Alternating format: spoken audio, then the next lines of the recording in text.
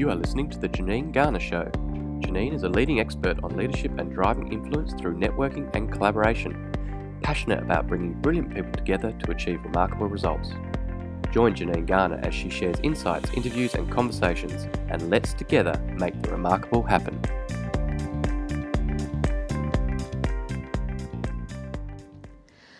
Welcome to the latest episode of Unleashing Brilliance, and today I have as my guest the fabulous Kieran Flanangan.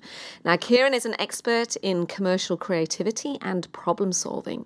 She's all about helping people change their current thinking and achieve more success in work, business and life. She is an international speaker who has been rated in the top 25 C-suite speakers to watch and is the co-author of widely published book Selfish, Scared and Stupid.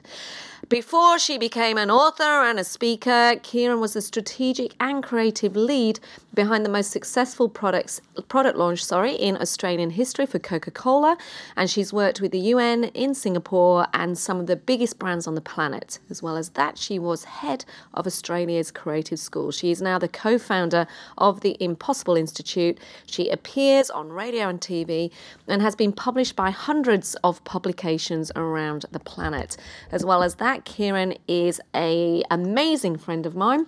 We have literally just finished running a workshop today in Melbourne for a professional services firm. And of course, I grabbed her before she ran off because I want to capture you for the podcast. Wonderful to have you here. Thanks for joining me. Thanks for letting me grab you away from your cup of tea and your supper. Well, thank you for having me, Janine. It's a pleasure to get to hang out, and it's never an effort to spend time together. Yay. So, Kieran, can you just give us the plotted history of what got you here? Where did it all start for you? Bring the listeners in the loop of your journey.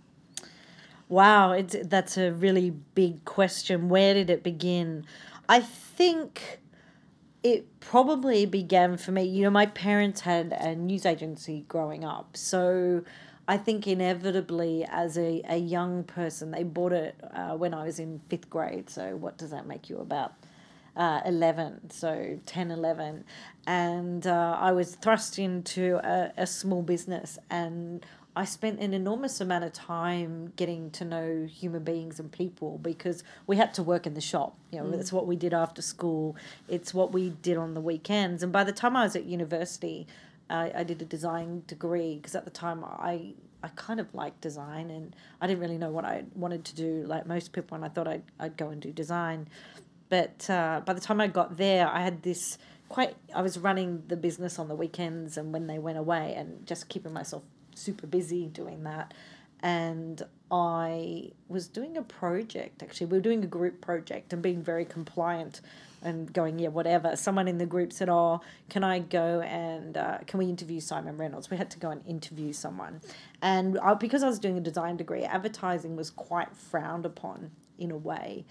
And anyway, we decided to go and interview him. And I remember walking into the room and my group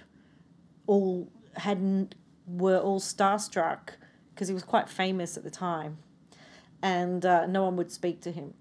So I was left to just have a conversation with him. And I think having been brought up in the shop and constantly speaking to people, I didn't have that. You know, I just got in, asked him questions. And I remember having a light bulb moment of, are you kidding? Is this a career? I had no one in my family that had that level of, I guess, business. You know, my parents had a business. No one I knew had that sort of job. I didn't know it was a job, apart from Bewitched. Anyone who's old enough to have ever watched Bewitched, which was old in reruns when I was a kid, but you know, he was in advertising. But it never occurred to me it was a job. And speaking to Simon, I remember thinking, oh my goodness, that's all the things I love in one job. And at that moment I knew 100% that was going to be the job I wanted to do.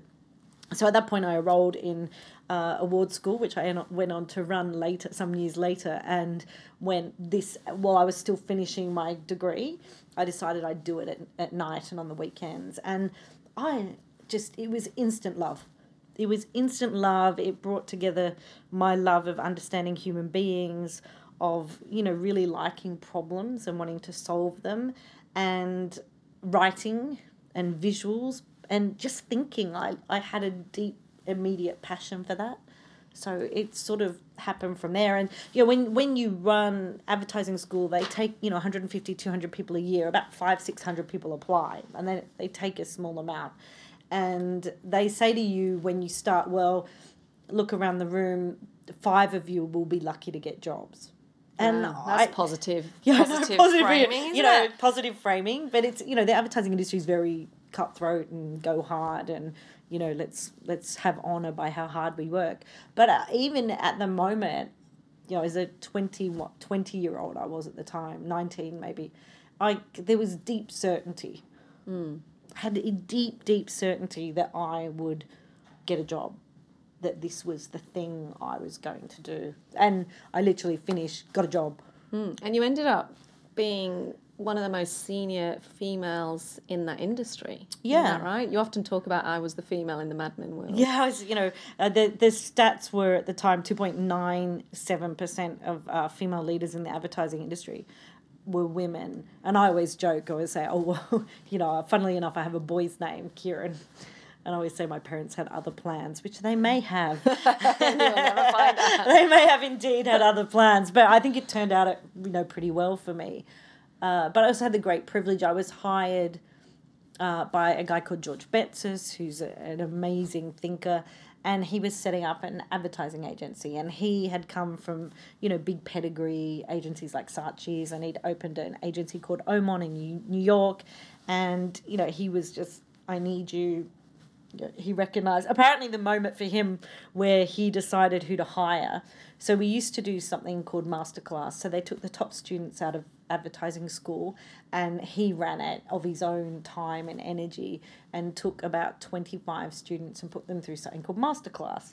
And it was on a Saturday, and every week he would set a brief, and you had a week to work on it, and you'd come back and present your work, and he would eliminate people. Oh, gosh. So it was like Survivor. It was like reality TV. It was like reality TV before reality TV.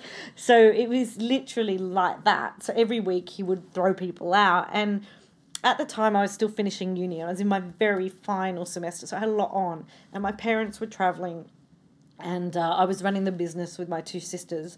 And my grandfather was in hospital really sick. And he said to my parents, you know what, just go away. We can't always... just go. Anyway, he passed away while they were away, and they were on a boat in Canada, and it was very complicated to find them, to tell them that this had happened at the time. And I remember it was the morning of, I was meant to go in and present on a Saturday morning, and I was sad, but we knew he was, going to go, and I was really upset, but I was so horrified I didn't have George's number, so I had no way of contacting him. So I went, I have to go in and present my work. I can't not show up because I'll get thrown out. So, I don't know how the brain of you work when you're 20. You just go, I have no option. So I went in, but I was late, and his whole thing was if you were late, you were thrown out. So I walked in, and he went, "You're late." And I burst into tears because I actually was upset, and went, "My grandfather died. I'm really sorry this morning, and I've had to find my parents who are in Canada." And he said, I had no filter, and it wasn't why I did it at the time, but he said years later, he said, in that moment, I'm like, this girl looks like, don't be fooled, she's hardcore. And he was like, if you show up when your grandfather dies, you'll show up. Yeah.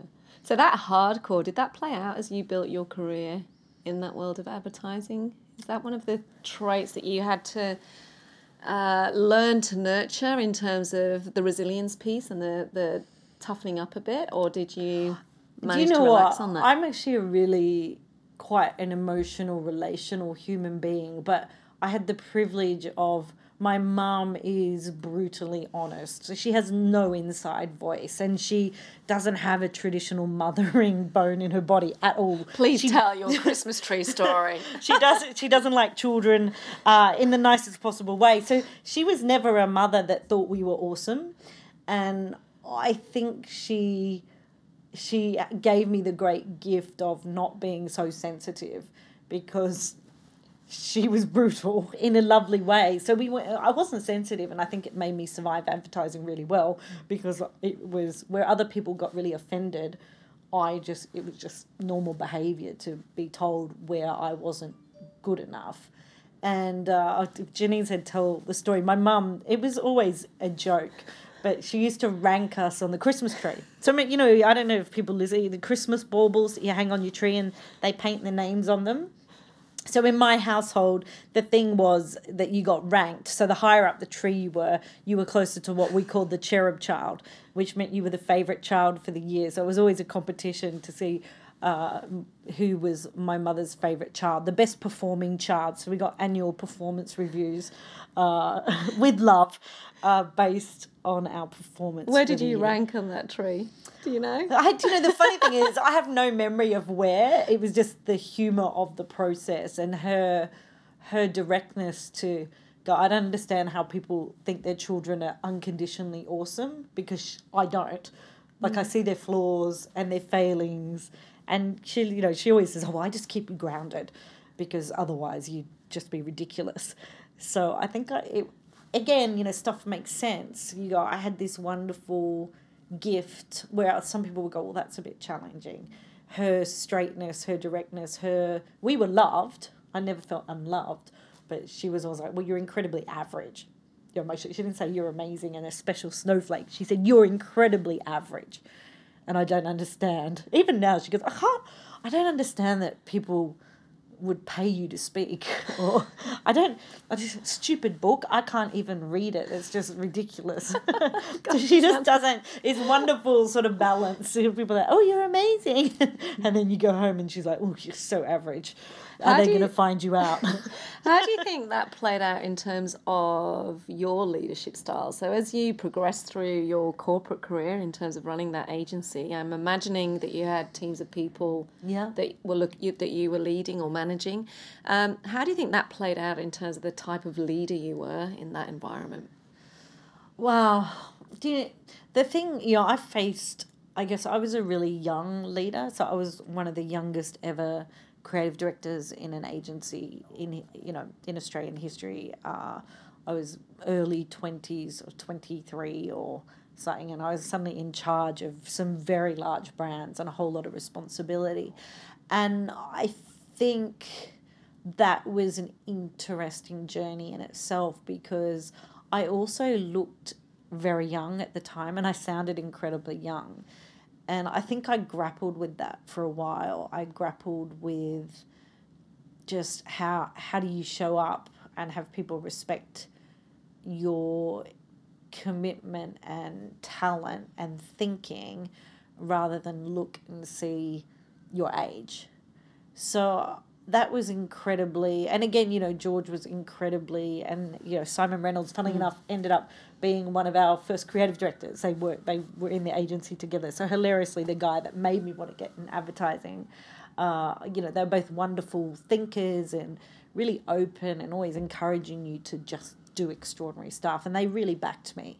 They really supported and said, you're an incredible thinker, and it's unusual. So I'm unusual because I'm quite strategic and creative at the same time.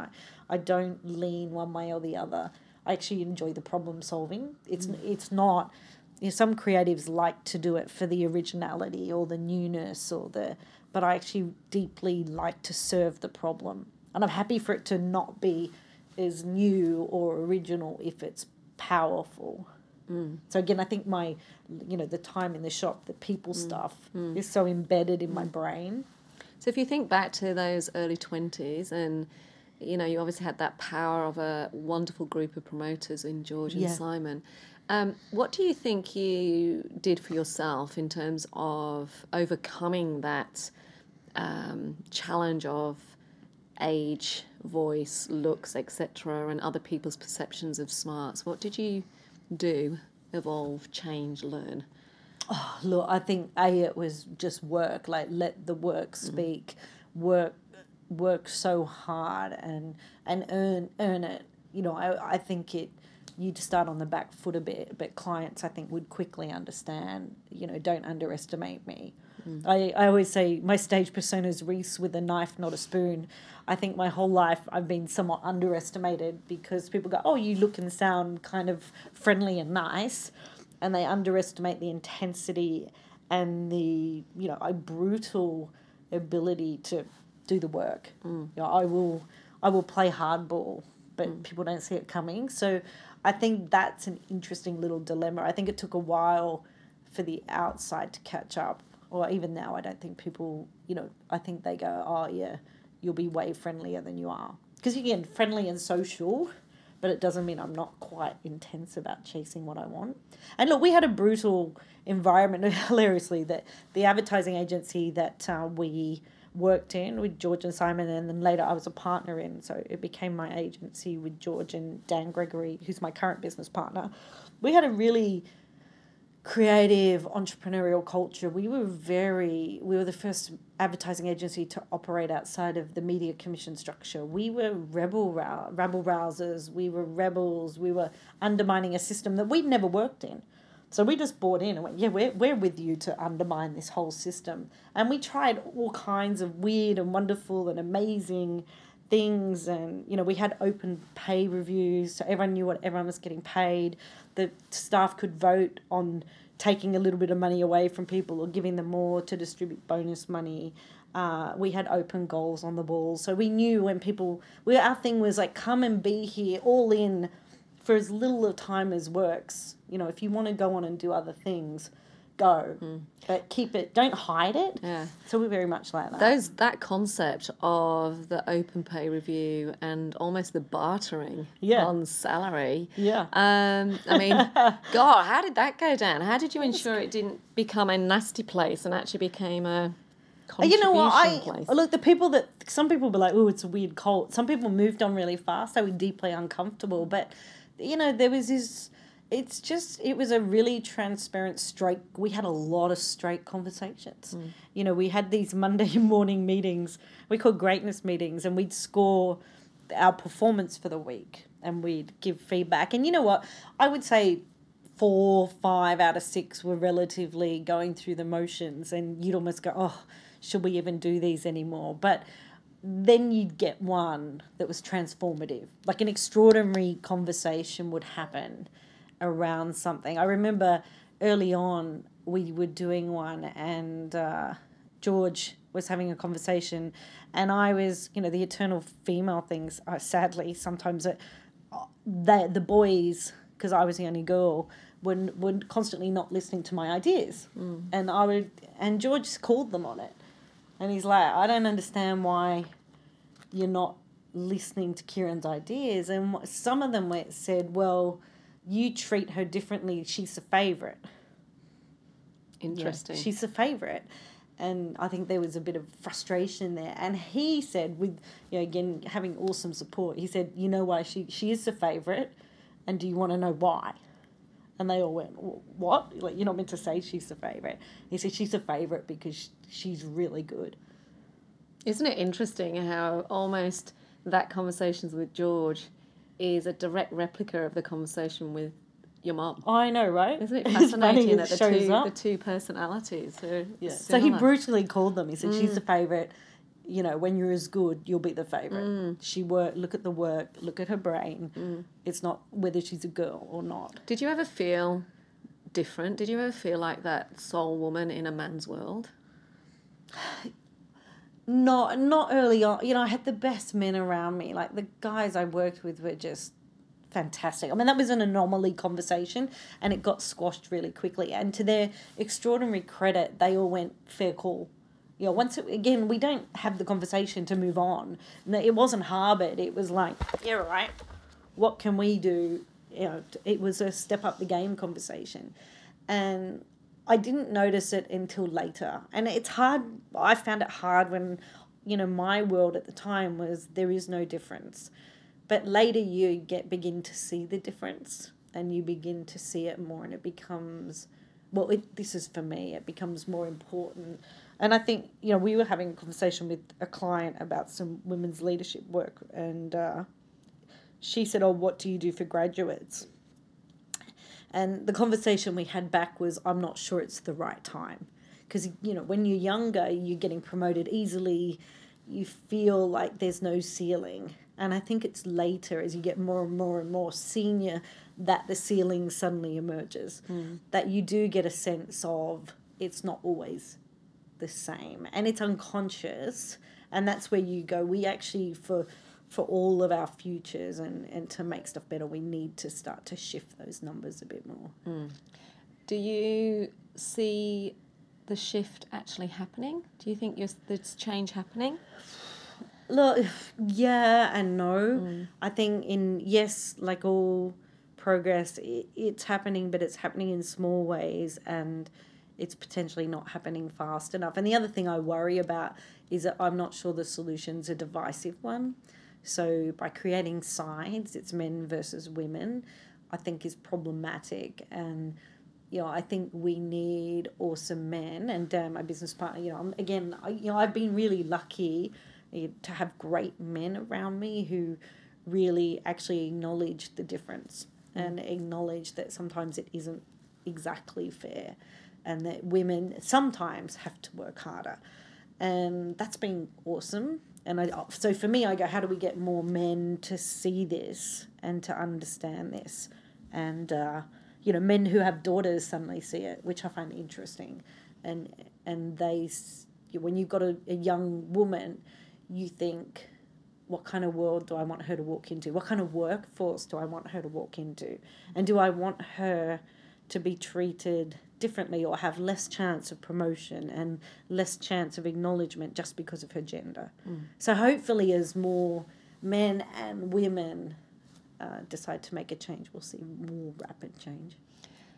So this whole podcast is around how individuals become more brilliant, or how they find their inner purpose or their fire. If you had to look back and identify the elements, the people, the things that allowed you to unleash and shine, what would you say they were? I would say that they were an encouragement to back myself. Like I had good people that, you know, I called out my strengths and made what was innate with me. I often think, you know, I often say we all have a superpower, and that often we don't know what our superpower is. And I think I was lucky enough to have people go, you know what, you sort of have a gift and a superpower there, and then you work your butt off to make that gift work. You know, we hilariously, you know, the agency we were in, the work ethic was insane. And it was a badge of honour. And look, I'm not sure now as an older person that I look back and go, wow. But I used to say, what else would I be doing? I'll be sitting at home watching TV. Like, why wouldn't I be working on trying to be great when I could be sitting on my butt watching TV? It didn't make any sense to me. But at the time, computers were just sort of coming into corporate culture, and it sounds really long ago. That makes it sound really old. I remember my first email to you. Yeah. We were very classic early adopters. We used to email each other because no one else had emails. Seriously, classic early adopters. But I remember we used to have this one design computer. It was very expensive, Apple, so they were really expensive as well. So we had computers, but we had one design computer, and I was in working, and I think it was about 3 a.m. on a Saturday night, because that's what 21-year-olds want to be doing, but that was me. Anyway, some other creatives came in, and there was a queue. There was a queue for the computer. It was like, take a number. I remember that at university, having to queue for the computer to type up. You young people listening. Gosh, I'd forgotten about that. I'd sit outside the library waiting. So that was the kind of work ethic, right? You could call our agency 24/7; someone would be there. There was never no one there. And look, that culture's very strong still in advertising. You know, where are you part-timers? And I'm not sure that's super smart, but when you love something, you know, it was blind commitment and love for it. You know, I loved it. I remember loving it. I was like, I don't understand. People go, I don't understand how you work so much. I go, I don't understand how you see it as work. Yeah, it's just joy. And look, it was hard. Like, of course there were hard things, but when you love it, I think I think that's one of the things, and people say it a lot, but find the stuff that lights you up. And how do you? So that question around, Simon Sinek posted it of start with why. There's conversations going on everywhere about find your purpose. How do you find that thing that lights you up? Do you think it's possible to search it out, or do you think it's more about becoming present? I think it's become present and follow your interests, and then look how your interests apply somewhere. Sometimes I think we put so much pressure on ourselves to know, and I'm not sure we do always know. Like, I don't. It's funny. I knew with certainty that I would be good at that job. That's what I had to go on. I was like, it's all the skills, it's the things I love all mixed in together. But I knew nothing about advertising, but I knew what I really enjoyed thinking. I was this weird mix between science nerd and English arty kind of person. I had quite a holistic interest. And most people, I thought about being an engineer. Go figure. I know, shocking. When I was leaving school, I was like, oh, should I be an engineer or an architect? Or, should I do this? So I didn't really know, because I actually quite liked, I was good at science, I was good at maths, I was good at art, I was good at English. Now, what about, because I'm sure it's not all been unicorns and rainbows. Maybe it has. Has there been a moment where you really had to dig deep to keep going? Look, my personality, I'm such a glass half full. One of my favourite movies is Pollyanna, which makes my business partner Dan laugh a lot, because he goes, oh my, you're so that. It just is revolting. So I really like seeing the world. I choose to see the world from a positive frame. And I think it's been something I've had all my life, even as a child. I just sort of have a brain that does that. So, no, but, when I was running the agency, and I was running it, and at the time we were launching a product that people didn't know about.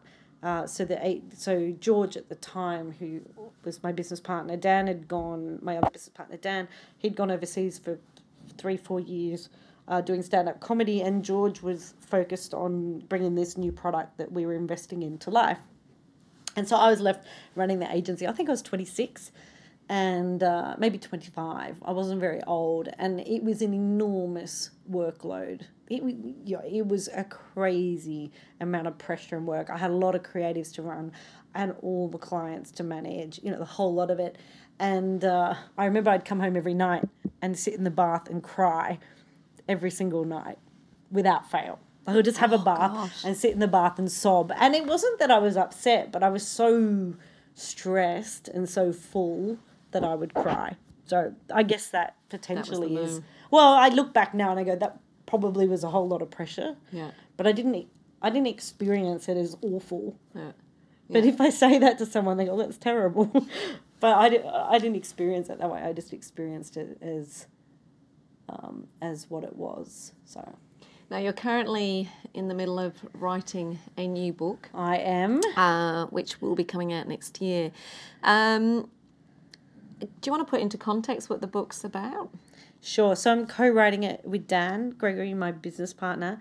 The book is called Forever Skills, and it's a book that emerged, I guess, from an interest of ours. So one of the things, we do with problem solving and commercial creativity is obviously often about, well, how do we deal with change, or how do we change an opinion, how do we change a process, how do we change our leadership, how do we change our outcome, how do we change our results. It's very change focused. And one of the things we do when we work with companies around change is to say, one of the problems we have is we're looking at change from a very singular lens, and that's we're obsessed with what's changing. So media's obsessed with it, futurists, you can't pick up a newspaper or a story without an article on change, and that all this stuff's coming. Awesome stuff, by the way. And it's really important that we're across change and we embrace it. But in our work, we think that we miss two very key spheres of change. So obviously what's changing is really important, and we need to sort of react to that and know what it is, but we also need to be conscious about what needs changing. So it's very much in problem solving. What are we proactively going to put into the planet and the world, and what can our business company, ourselves as individuals, proactively solve? But the third sphere, which pretty much gets no attention, is what's unchanging. And we never filter the unchanging into our change conversation. So we really wanted to do some work around that. And we decided to write the book Forever Skills because our work with, big corporates and entrepreneurs, and I'm a mum, I have a 10-year-old, a lot of conversations with parents is deep panic around uncertainty. So we thought, let's do some work about the skills that will be evergreen, that will be forever, that will, no matter what changes around us, will set us up for success, regardless of what changes. And this is really fascinating because you're right. Everyone, every organisation, every media outlet is almost putting the fear of God into people about the robots are coming and AI. Yeah, and the robots are coming. And it's like this, but the focus purely is on us having to change and we're us having reacting to adapt. to change. So what sort of things are you finding that if you had to look ahead, what are some of those skills that we as human beings need to actually embrace and nurture? So it's really interesting. We've been interviewing, some extraordinary human beings who top of their field from all over the planet. People who have been enormously generous with their time and energy, which is always wonderful. And, we're having these fascinating conversations, deep, rich conversations. We've done a whole lot of surveys and what we call quantitative data. So we get quantity of data, which is really useful, but it kind of gives you the answers you sort of expect. And what's fascinating is when we're talking to people and digging in, that we're finding these skills that they've relied on most in their careers and they've relied on most in their lives, and they want most for their children and they want most for their businesses are actually and I hate the term soft skills. It drives me nuts that whatever genius went, these are hard skills and these are soft skills, as if the soft skills, and we've made them less. But it tends to be the soft skills. It's the human skills. It's actually relational skills. It's problem-solving skills, and it's very personal skills. So how do we personally manage ourselves and our environment and our resources, our energy? It's, how do we connect with other people? How do we understand them? How do we relate to them? And, it's thinking stuff. How do we think, and how do we critically think and creatively think and really apply our brains to solving things that aren't currently there. And robots will do the repetitious stuff, but it's all the stuff that it's much more difficult to repeat because it takes a different level. They're the skills that the book is full of and emerging. So it's really fascinating actually. And what we want to do is have people go, wow, there's his 12 great skills that if I focus on in my business, in my company, as a leader, as a parent, I actually will be in good shape. I'll be in good shape because the technical skills will be there, of course, but we all know that the difference is often not the technical skill. It's rarely the technical skill that gets someone the promotion. I find it quite calming as I'm listening to you because it gives a level of ownership around what you can, if these 12 skills, whatever they are, I obviously haven't read the book yet, but it gives it's not finished being written. Finished. But there's a wonderful almost acknowledgement of, as a human being, we have some of these skills and we can develop them and we can master them and then become masterful into the future. Yeah, and they still will. Like it won't matter. And look, we've looked back in history as well, so obviously if they're forever, they should exist through time. And, when you really dig in, it's rarely the technical skill. Sometimes it's a skill of, being able to see a possibility, for example. So you know what? The skill of jumping into a production line, if you look in the Industrial Revolution, or there's an identification skill, an ability to, motivate yourself to move skill, to leave behind the status quo skill. They're skills that will still be relevant and for people who are willing to jump in and jump at the right time. So knowing when it's right to move becomes a skill, right? That you go, knowing that right moment where you're too early versus too late is a crucial thing. So all of that becomes fascinating and, you're right, reassuring, because the human beings, what makes us successful today will continue to make us successful, wrapped up in different delivery methods. Is there one that's come out and surprised you in terms of the consistency with which it's presenting itself in your research? Not really. I haven't been surprised. I think what I've been deeply surprised at in the research is how broad-based our definitions of words are. So conversations like resilience. And people will say, well, I think resilience is a forever skill. And you go, okay, well, let's talk about resilience. Tell me about that. That's really interesting. What do you mean by resilience?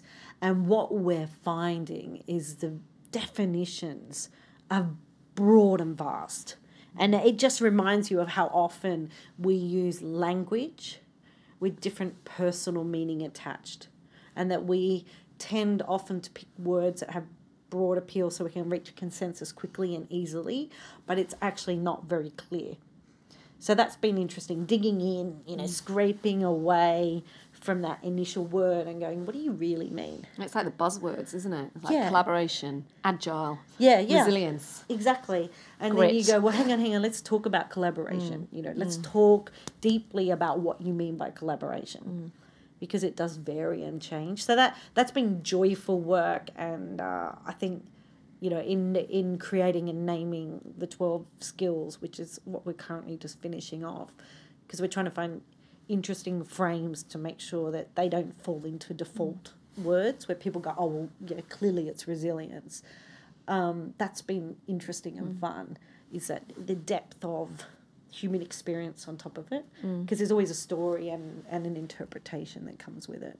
So you're an incredible thinker. The thing that I always love through conversations with you, you're always thinking about different opportunities, and you're always seeing the light and the shade of situations, which is a wonderful gift to have. But what is it that keeps you going? Why do you do your work? Why are you now authoring, speaking, helping other people versus running an ad agency? And what is it that's motivating you to do the work you're doing now? Well, for me, it was, I kind of outgrew advertising, I think, in the sense that it was one weapon in solving a problem, but it was often too narrow. And when we started the agency, I said we were really rebellious. And, even from day one, we were designing new products for Unilever and new alcohol brands for Lion Nathan and, TV shows or whatever. It was very broad, the briefs we were taking on. We designed a bottle for Pepsi before we worked for Coke, which the global ended up squashing, but it was awesome and cool. And, I had no experience in designing a bottle. We're like, yeah, we can do that. Sure, we can help with that. So we were getting these wonderfully broad, like my definition was never do an ad. It was always solve the problem. And I think at some point, I want to work beyond this bucket. This bucket is a gift and extraordinary, but I want to solve more. And then my other personal mission has become, how do we see creativity as a commercial skill it is? I think as with the rise of artificial intelligence, that our ability to think and solve problems and to collide interesting ideas and to filter what it means to people on top of that, to design from a human being's point of view, to have empathy and to design accordingly, to use creativity, which, is all these wonderful things. It's not artistry. I would say to people, creativity is not artistry. It's not an ability to draw. It's an ability to think. And to really champion in that and bring it into the corporate landscape and, to the entrepreneurial landscape as well, but particularly to the corporate landscape, to say, no, you're more creative than you think. It's absolutely a skill that applies to business, and it's a skill that you can learn, again, because people think it's a talent, and it's not, it's a skill. You can get better at it. And that, there's a joy in going, how do we teach you to actually use the skill of commercial creativity, applied creativity, and how do we help you think differently, to actually throw out your default thinking, because we all have default thinking, and move beyond it so you can get better solutions that work better for people and make the difference people want to make. Like, people don't go to work to have it not matter that they showed up. I don't think any of us want to spend our time and energy and have it not matter that we showed up. So it's how do we make sure that showing up matters, and we get to do the work we want to do. So what do you think's stopping that? What, in your experience, are you seeing stopping that and creating... Because I agree with you. I think people want to show up and they want to do work that they enjoy. Equally, though, on the flip side, there's a lot of people struggling with that. Yeah, look, Gallup tells so what us do you think? disengagement. Yeah, so what do you think is getting in the way? Human nature, I think, gets in the way. I think the complexity of the human condition, the human condition often gets in the way, and the need to control and manage and safeguard, and the fear, our human fears. Am I okay? Is this going to be okay? We hide out, we get afraid. I think we get stopped, and I think fear, again, is a natural mechanism, but how do we unlock and move beyond that a bit? We've been talking, when we're interviewing people, about how we're not taught to fail, we're taught to succeed. We don't discuss failure, we discuss success. And again, we don't unpack failure very well. And I think all that stuff gets in the way. I think, the system is just a bit broken, and we don't know how to undo it. So what tips would you give for people to unlock it for themselves? So you've talked a lot about the fact that the system is a little bit broken, the fact that, the AI and all that challenge of technological revolution, and that human skills are going to be one of the most critical competitive advantage. And I love your concept of commercial creativity, because to me that's taking creativity out of the bucket of only the talented few that can do it, and actually it's the thinking skills. So people that are listening to this and going, yeah, I get it, Kieran, but how do I potentially unleash my forever skills and work hard on them? What tips would you have? So my first tip, and probably the most important tip, is what most people don't think and know, is that creativity is actually an effort. It's a work ethic. So do the work is the first one. Most of us just never do enough work on solving a problem. We're really lazy about it. I've been trying to find this study I read at some point, and I, for the life of me, can't unearth it. So if anyone finds it, please send it to me. And it was about children in China versus children in Western culture, and that, this kind of weird conversation that, children in China, Asian children raised in those educational systems are better at mathematical things. So all the data is saying that. And what they found, the study was that they got these children to sit with a maths problem. And the Asian children, in the Asian system, spent much longer sitting with the problem, not being able to solve it, than the Western children. And the Western children gave up really early. And I think it's exactly the same with creativity. I think people give up too early. I think they... and again, we have to get our brains out of default. We have to input more interesting data, and we need to slog it out. It's mental sweat.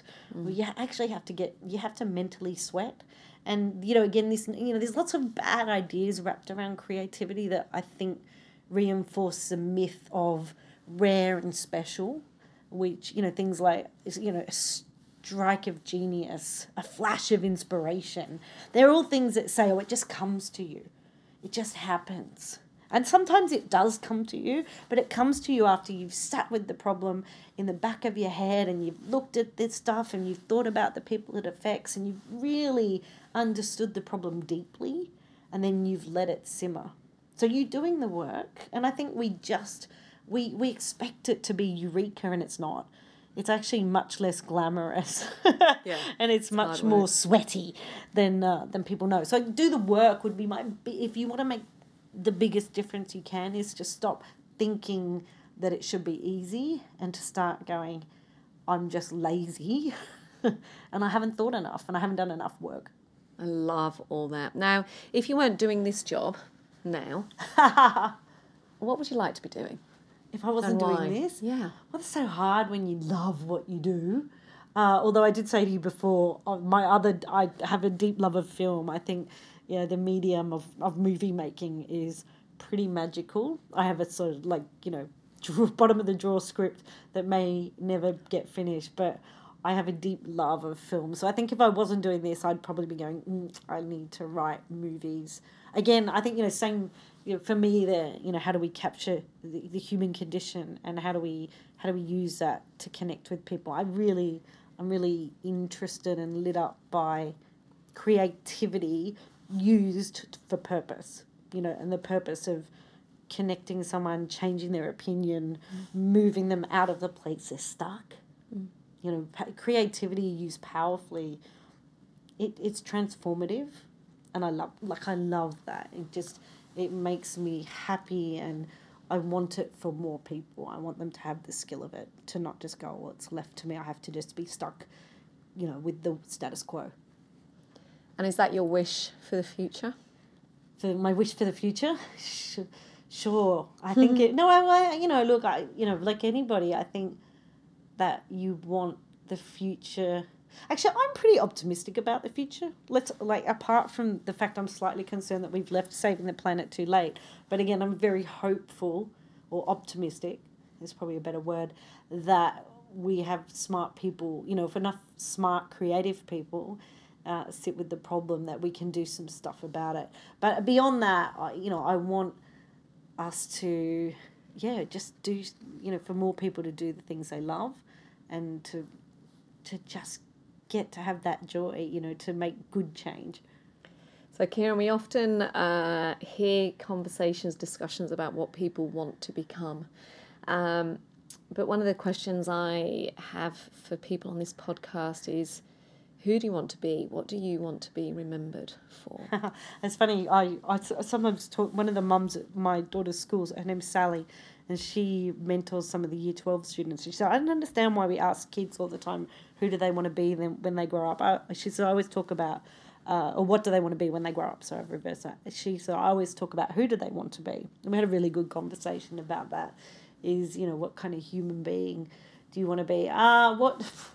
Big call. I think a bringer of light. For me, if I've shown up, if people feel lighter and happier and more positive, and often in a challenging way, because I like to. My joy is challenging thinking and unraveling current points of view. There's nothing I love more than having someone go, oh, I can't unthink that. And it's probably some of the greatest and most frequent feedback I get is that I go, I can't unthink that. So I'd like people to go, I can't unthink that. That would be my life's work, would be to leave us with things you can't unthink, because they've fundamentally shifted your brain space and your point of view of the world. I can't wait for the book to come out. So Forever Skills is coming out when? It's due out. So Wiley are publishing it. It's due out in April. It feels very early to be spruiking it. I know, but you were talking about it today, and I think this concept of Forever Skills is fascinating in terms of those 12 key human skills that whether you're a parent, a graduate, a young manager, a first-time leader, a CEO, the skills that are actually going to give you a competitive advantage in this world that is moving quickly around us are the things that are going to make the and biggest then potentially the things that get overlooked and left behind, and that you miss out because you're so obsessed.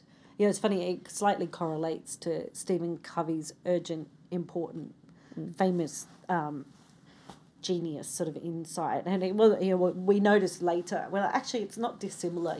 What's changing is urgent, but what's unchanging is really important. And we're getting distracted by the urgent, and we're forgetting this very significant, very transformative skill that sits in what it's not going to change because it's always important. So with that, another couple of things that stood out for me was your comment about creativity is a work ethic. I've seen you do that yourself, and again, it is that concept of just thinking a little bit harder or doing a little bit more work than everyone else, and that whole concept of backing yourself. So early on you talked about the people that had your back, that were supporting you, that almost identified for you your superpower, and then it's backing yourself. And I get curious as to how many of our listeners have been told about their superpower, but they're not necessarily hearing it or backing themselves in it, because I reckon you're right, we've all got superpowers. Well, we do. You just see it. And, we often buy into the notion, I think, that success has to be hard. And I don't think that it's not that success isn't hard. I think, like anything, it's never not without an extraordinary amount of work. But I think we overlook the things we find reasonably effortless because we find them natural and innate to us. And if we actually I think when you go to the things you quite naturally do, and then you work on them and you amplify them and you just master the crap out of them, I reckon that's where the superpower magic is. I think it's life experience all mushed together. It's only you can have that view of the world. And I think when you get that, you get to unleash your brilliance. Kieran, it's been absolutely fabulous chatting to you. That Always sounds like a TV amazing. show. I will be one of the first buying that book when it comes out for anybody She's listening. going to buy it, I really? will. I think you you expect might to give be it to me. given one. I will buy some. I'll buy some and gift to you some can of give my... it to winners of the podcast. I can. We'll work on a plan. If anyone wants to follow Kieran, kieranflanagan.com.au. Across... no, AU. Oh, sorry, .com. I knew that. I just said That's .au. all right. I just corrected you. kieranflanagan.com, and you can find her everywhere on social media. You can. Think Kieran F is my handle, and Kieran is IE. No one can spell it. So my parents clearly failed, named me in a world pre-social media, and created a tricky spelling and a boy's name. They were thinking. Not ideal from a social media point of view, but anyway. It's been fabulous having you on the show. Thanks for we will having me. speak again when the book comes out, I reckon. Yeah, I reckon I'll come back for more. More. Excellent. Thanks so much. Thanks, Bye. We hope you enjoyed listening to the Janine Garner Show. To follow her blog, purchase her books, or find out more, visit her website, janinegarner.com.au. Brilliant people, extraordinary results.